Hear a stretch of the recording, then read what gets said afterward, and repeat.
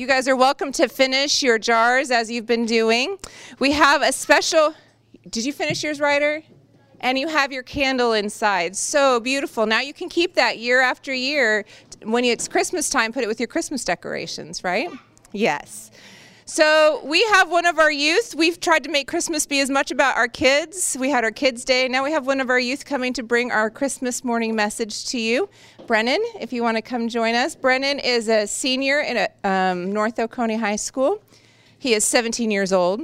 He plays competitive paintball. He is 6 foot tall. I won't tell them how much you weigh. That's not very nice. And also my son. And he had said that he thought that God was asking him to share a message one day, and so we thought today would be the lowest key way to do that, right? So, Brennan? And it's a surprise to Mima and Papa. Mima and Papa didn't know. He wanted it to be a surprise to you, so we weren't allowed to tell you. Morning. Good morning. Okay, tell them to do it again. Do it again.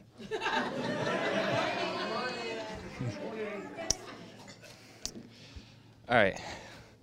So this is my first time preaching, so if it's bad, don't be surprised. Thank you. All right. So one Christmas, gosh, many years ago, I woke up like any normal Christmas, not knowing what I was going to get, and went downstairs. All the presents were there. All my parents were down there.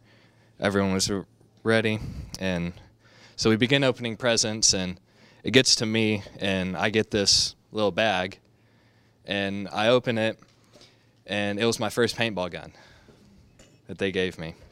And there's a video out there somewhere on Facebook or something, and when I had saw what I got so overcome with joy that I started crying.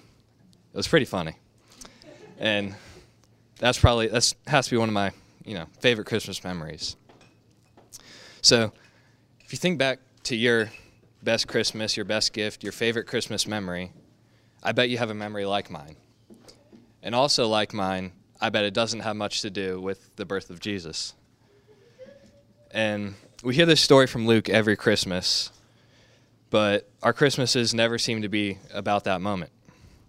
Our Christmases revolve around all these worldly things like presents, light, food, and music.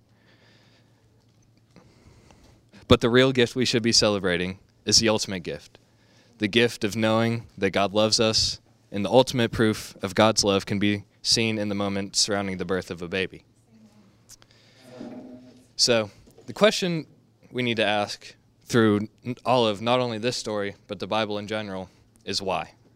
Why are we being told this? Why is this important? And it may seem dumb, like, why is the birth of Jesus important? It's, but a lot of times, at least when I go reading through the Bible, I haven't thought about it this way. And once I started reading it with this perspective, it revealed a lot of God's plans and intentions. So if we look back, oh goodness. Like going back to when it said that Jesus was born in a manger because there's no room in the inn. Why? Why did they tell us that? So I thought about it for a little bit, and I realized that they tell us that because it reinforces the fact that God chose our Savior, the person who would free us from all of our sins, to come from poverty and not some socially high-up place, to show everyone that our true King doesn't need worldly items or status to make a true difference in this world. So if we continue reading through the scripture with this viewpoint, God's plan is almost foreshadowed throughout the whole story. For example, almost all of the people throughout this story who are around Jesus are of low status, like the shepherds. And in my eyes, this foreshadows how the rest of Jesus' life is going to go, and how he's always around the normal people, the people of low status that are usually ignored by the higher-up monarchs of that time. And not only that, but like his disciples, he chose 12, I was close. just regular people, They weren't some important, powerful priest. They weren't some king. They're just normal people. And, you know, the Israelites at the time, they couldn't really see this plan unfolding, you know, of how they had this predisposition of thoughts about how their king and the one who would save them would come from some high up place, and that he'd be, you know, super glamorous and come in with, you know, trumpets sounding, but that's not what God wanted. That's not what his plan was. But even though they couldn't see that plan unfolding in the moment, God was still working his plan for their good. You see, God sent Jesus for them, the Israelites, to save them from all that troubled them and all that oppressed them and all that hindered them from praising their true king. So, this has been God's plan all along, to send down his son to free us. God sent Jesus to save you from your grief, your depressions, your addictions, your troubles, your traumas. He was sent to save you from everything. And the only thing he asks in return is for you to give up your life to Christ, which seems insignificant considering what you're getting in return. And the best part about that is there's no strings attached.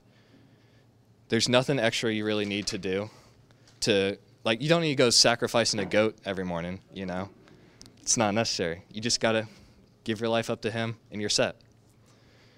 So going back to the real meaning of Christmas, what if we lived in a world where we all recognize what Christmas morning really means? If we have as much joy for God and for the forgiveness of Jesus as we had as the present this morning, what would that look like? I think it would look pretty good. I think that we would see a whole lot more good in the world.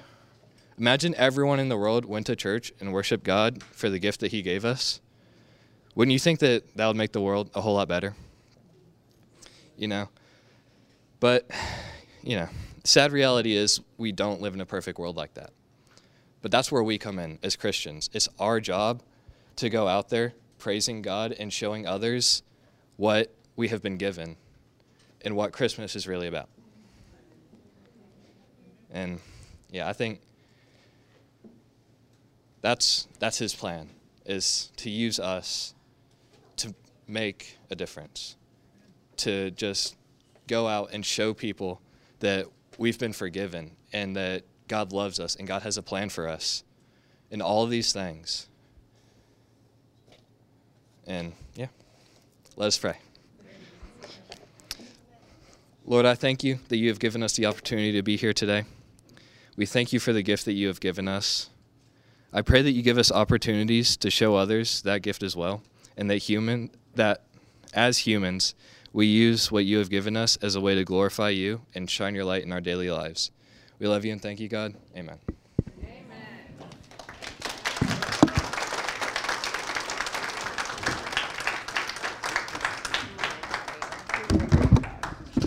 I'll just have you know they've never not once clapped after I finish the sermon, just telling you right now. We see God on display all over this church. We see our kids giving us the story of the Nativity.